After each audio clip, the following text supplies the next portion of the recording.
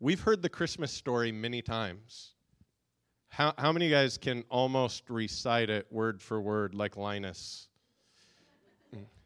And sometimes when we hear something enough, it gets out of the realm of awe and into the realm of more normal. What's something that could be awe-inspiring, all of a sudden we can lose our awe for it.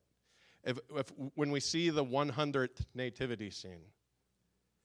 And this morning, as we're starting the Christmas season, I want to talk about the Christmas story, but I want to look at it through different eyes.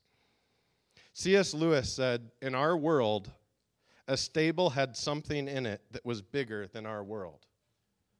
A lot of times we can think of Christmas, and in Easter, it's easy to think of Jesus on the cross and envision the sacrifice of that the Almighty God was on the cross, and he could have just crushed humanity, but instead he paid the price. But when we look at the baby Jesus, most times we look at babies, we go, "Oh." Or if you're like me, I hate holding babies. When people are like, "Hey, do you want to hold my baby?" I'm like, "No, thank you." And it's not because I hate babies, it's because I'm scared I'm going to drop them. I don't trust myself. Because there's a fragility to babies that they have. And we can think of the sacrifice of Easter, and it looks, we can watch videos and see the cross. And when we see videos of a baby, it's harder to picture the sacrifice of that. That the Almighty God came as a helpless baby. In Philippians 2, it says this.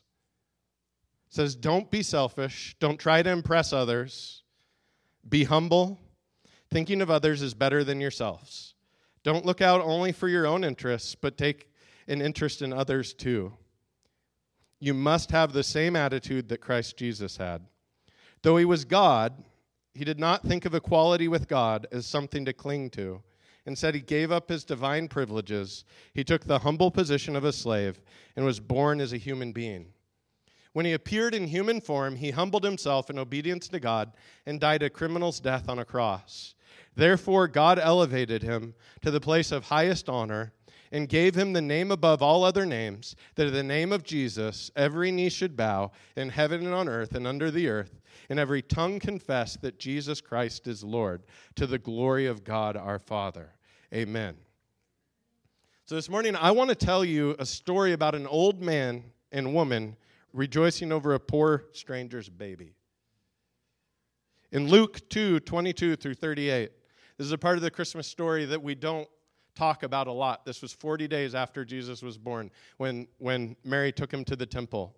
It says this. It says, "When the time came for their purification according to the law of Moses, they brought him up to Jerusalem to present him to the Lord." That's Mary and Joseph brought up Jesus. "As it is written in the law of the Lord, every male who first opens the womb shall be called holy to the Lord, and to offer a sacrifice according to what is said in the law of the Lord, a pair of 2 turtle doves or 2 young pigeons." And the reason it says 2 turtle doves, that's the poor people's sacrifice. So Jesus didn't just come as a baby. He came as a baby into a poor family. So mom and dad and baby are there. And it says, "Now there was a man in Jerusalem whose name was Simeon. And this man was righteous and devout, waiting for the consolation of Israel, and the Holy Spirit was upon him.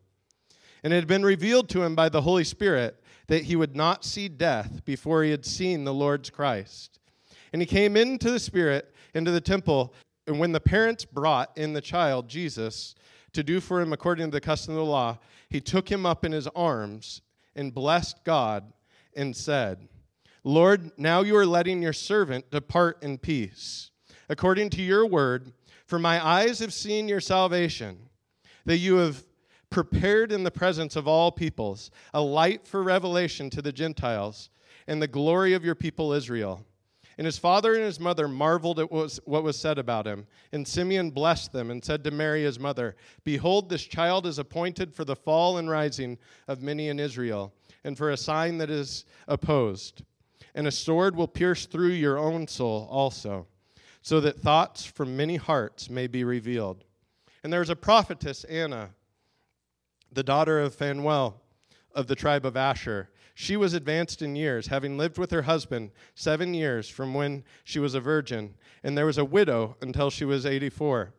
She did not depart from the temple, worshiping with fasting and prayer night and day.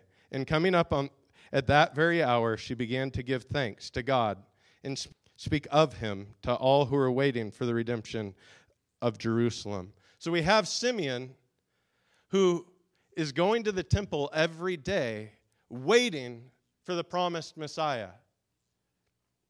And you can imagine as Simeon goes, and you can tell he's towards the end of his life, that he's been waiting a long time. Because when he sees Jesus, what he says, "I've seen it, now I can die in peace." So he'd been waiting every day, going to the temple, going, okay, this could be the day.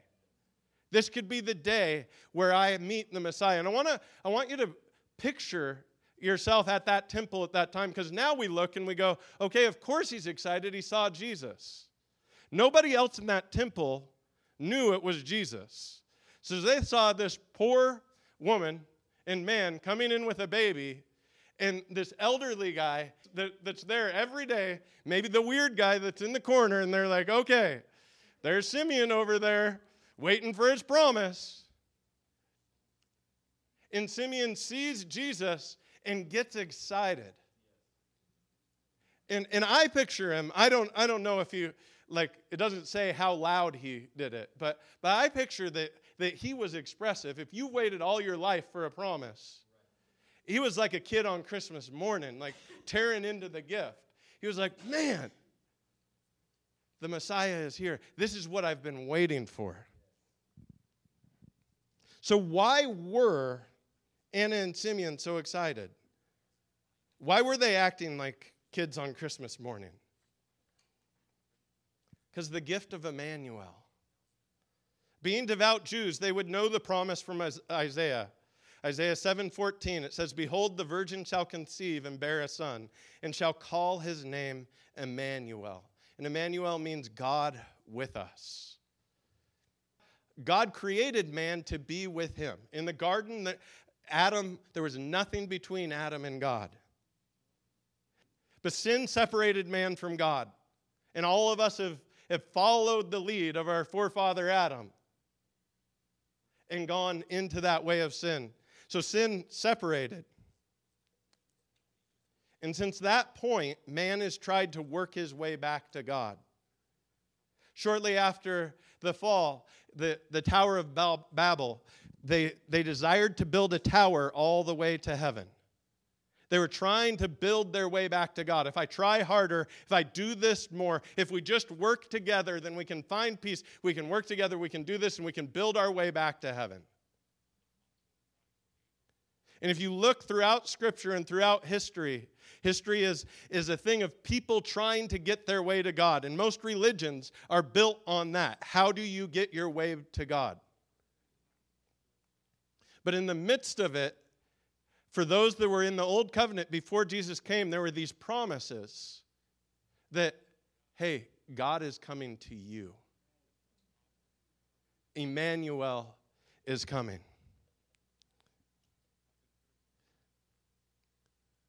It can be so easy to fall into the trap of building our way back to God. If I just try hard enough, if I just learn to love better, if I can just make it through this season, if I just can go and not fall in this sin one more time, if I just try harder, if I just love better.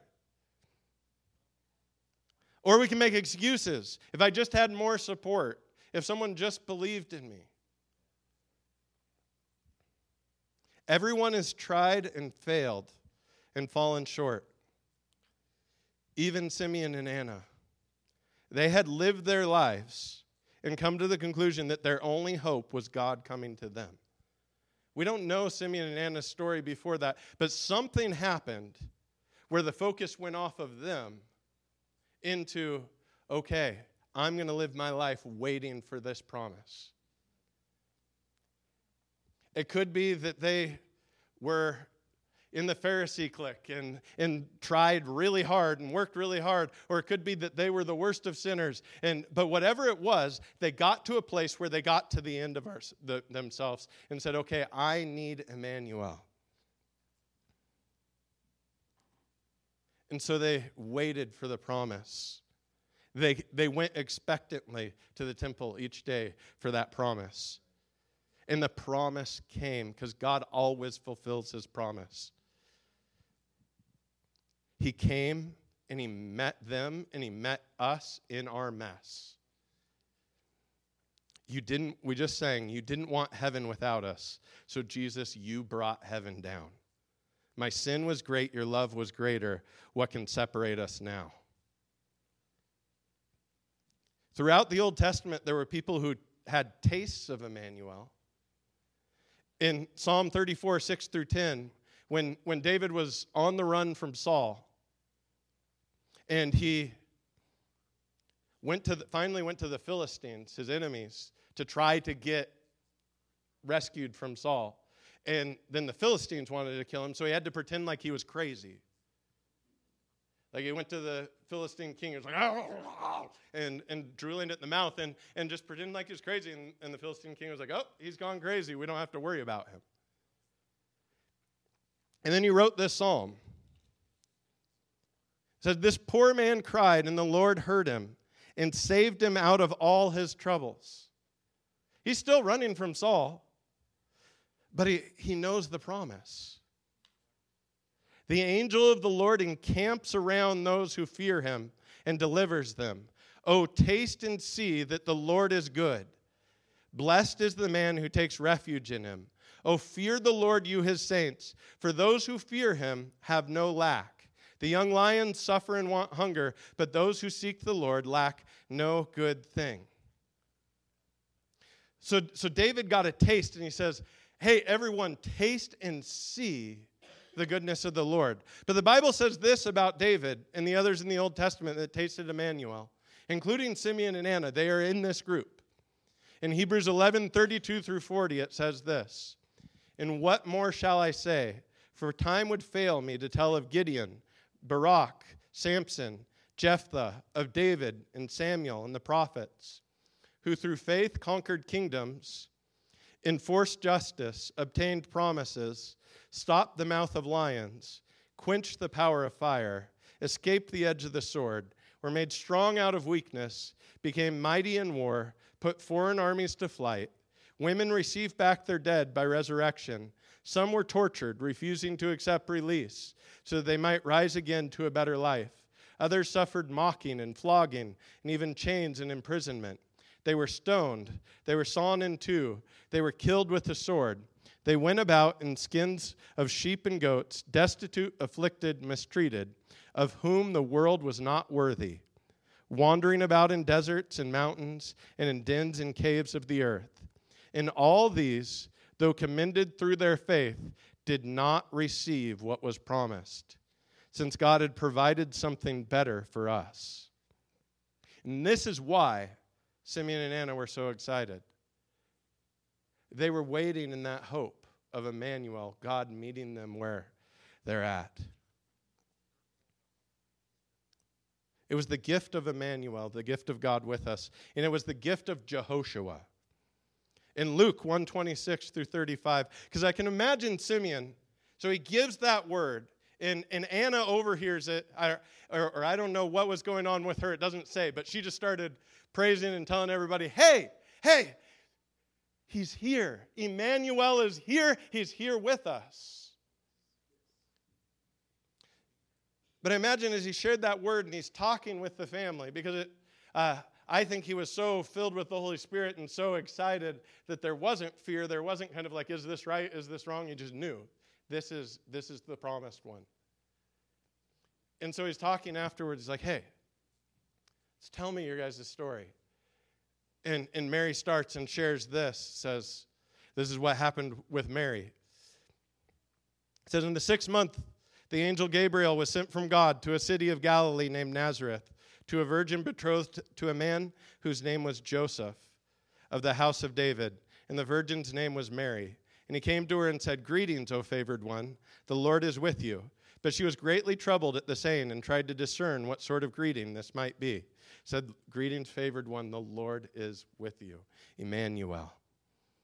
And the angel said to her, do not be afraid, Mary, for you have found favor with God. And behold, you will conceive in your womb and bear a son, and you shall call his name Jesus, or Jehoshua.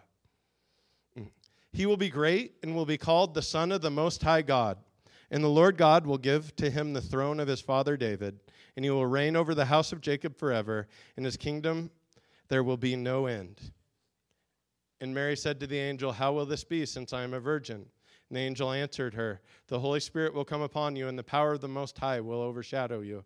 Therefore the child will be born, will be called Holy, the Son of God. So an angel came to Mary and said, hey, you're going to have a child, and you're going to name him Jesus, and or Jehoshua is in the original Greek, Jehoshua. She says, how's that going to happen? I've taken health class. I know how babies are born, and I haven't done that yet. And he said, God's going to put his son in you. So I can imagine Mary's conversation with Joseph. Joseph's like, I've heard a lot of excuses, but this is a doozy.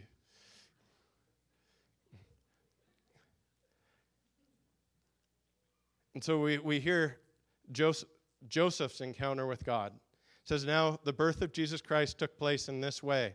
When his mother Mary had been betrothed to Joseph, before they came together, she was found to be with child from the Holy Spirit.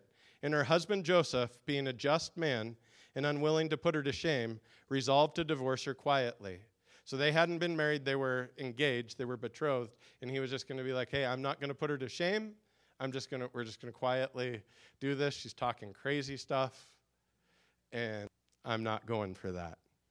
But as he considered these things, behold, an angel of the Lord appeared to him in a dream, saying, Joseph, son of David, do not fear to take Mary as your wife, for that which is conceived in her is from the Holy Spirit. She will bear a son, and you shall call his name Jesus, for he will save his people from their sins. So I can imagine the first conversation, because the angel's telling him, call the name Jesus. He's already told Mary to call the name Jesus. So I'm guessing the first conversation, it didn't get to that point. They didn't get to the, like, hey, and the angel said, call his name Jesus. It was just, I'm pregnant, and God did it. And Joseph was like, okay, see you later. I love you, and I fear God, so I'm not going to shame you, but we're done. And so he's probably up at night, like, if we were engaged and Stacy said, hey, I'm pregnant, but it's okay, it's from God, I wouldn't be sleeping well. I'd be like, God, what is going on? So Joseph's there, and he finally gets to sleep, and the angel comes and says, hey, don't be afraid to do this. She is telling the truth. And you're going to call his name Jehoshua. And so as he goes, and he says to Mary, hey, I'm sorry. God spoke to me. This is what's happening.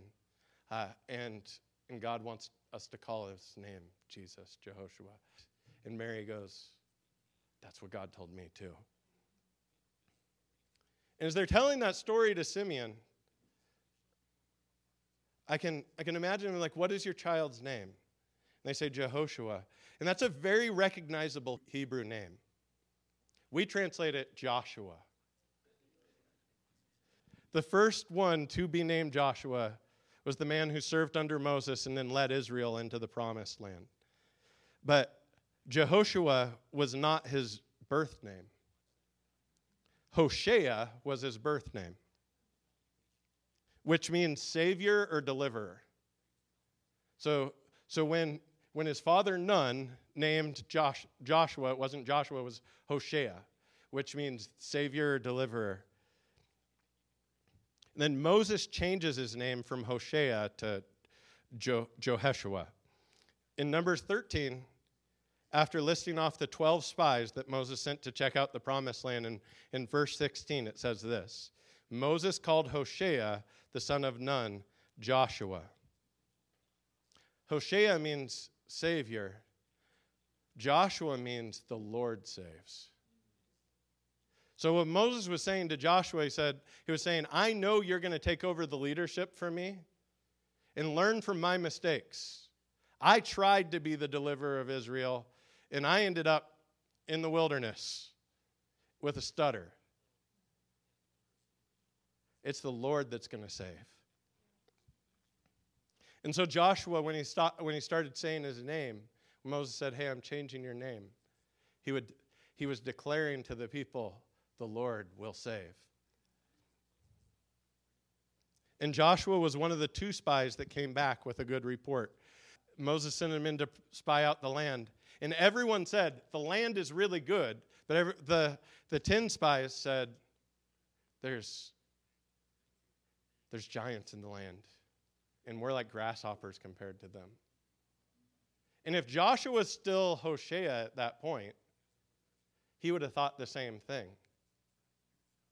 Because if he was the Savior, if he was the one that I'm the one that's going to deliver Israel, when he looked at the giants, he would say, they're bigger than me.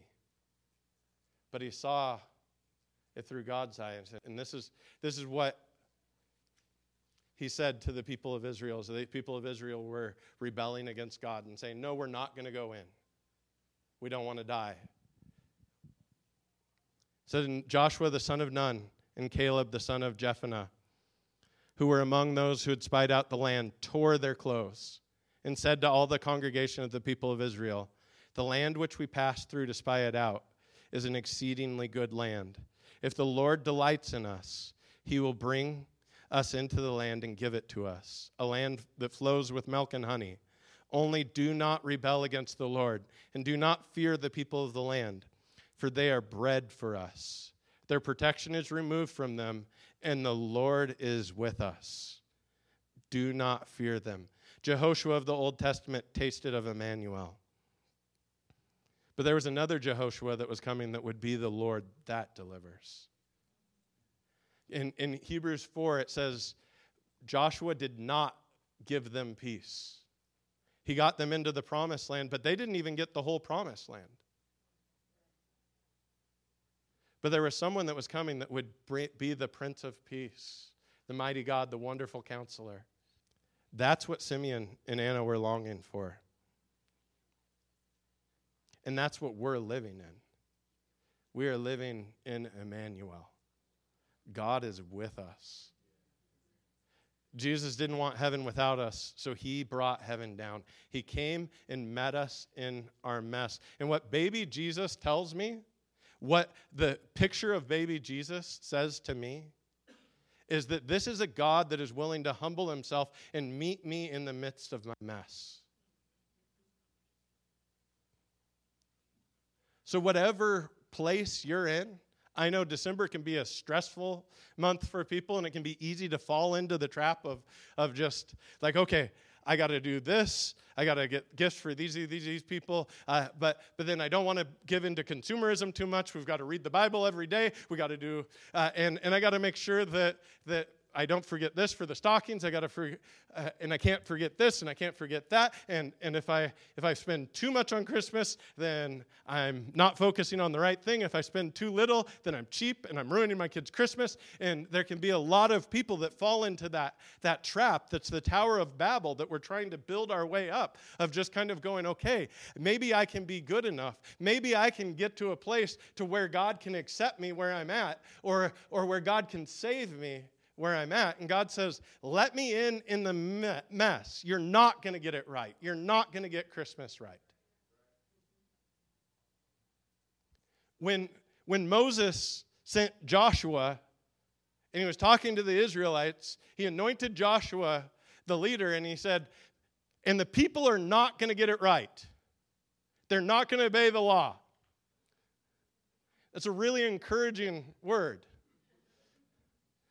He's like, be strong and courageous 10 times to Joshua. Be strong, courageous, and you're going to fail. Because there was a second Jehoshua coming that will not fail. And he's the one who began a good work in you, and he's the one that's going to be faithful to see it through to the end. So this Christmas, how do you unlock the gift of, how do you open up and receive the gift of Immanuel? First, you receive it. First, you have to go and say, hey, I'm letting you in. You paid the price already. You're here. I'm acknowledging it, and I'm letting you in. And then you open it. When you're stressed out, you go to God and say, God, you're with me. God, I don't have to know all the answers because you're a wonderful counselor. You are wisdom. I don't have to figure out all the gifts. I don't have to walk perfectly in my devotional life to have a relationship with you. You meet me in the midst of my mess. So we open it. What we do with the gift of Immanuel, with the gift of Jehoshua, is we receive it, we open it, and we share it with others. Ann Voskamp in The Greatest Gift says this: God gives God. That is the gift God always ultimately gives. Because nothing is greater, and we have no greater need. God gives God. God gives God, and we only need to slow long enough to unwrap the greatest gift with our time. Time in His Word, time in His presence, time at His feet. So this Christmas season and beyond, let's open up that gift. The gift that Simeon waited patiently for. The gift that David saw coming in the future. The gift that Isaiah prophesied hundreds of years before. I want to end with some questions. Will you receive the gift of Immanuel? God with us. I'm not talking about some cute sinner's prayer.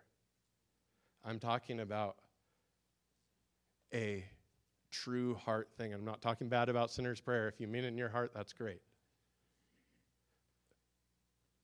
But where you're at right now, will you let God in? Will you let Him into the hurt? Will you let Him into the stress?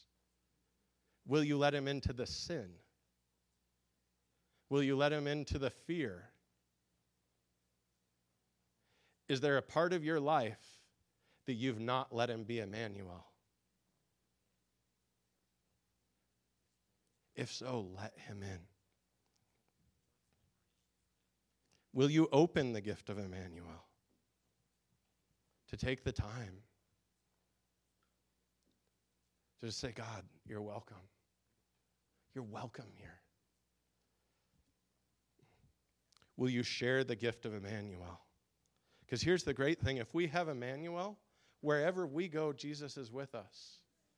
So we never will walk into a hopeless situation because we bring the hope with us.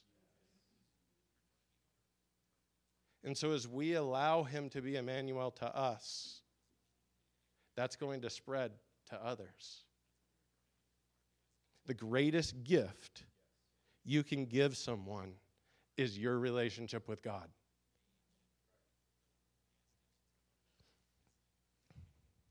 This morning, will you receive the gift of Jehoshua, the Lord who saves?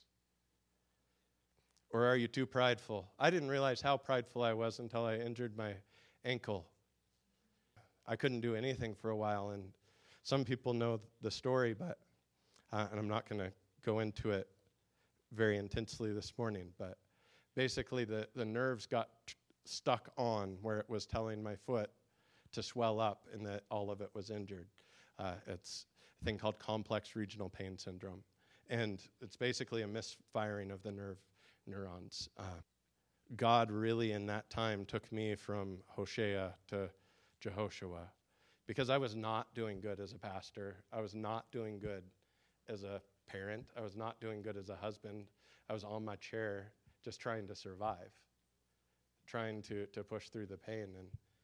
And in that, I saw that I put a lot of my value, even though I wouldn't say it. I'd preach a gospel of grace, but a lot of my value was on what I did for others.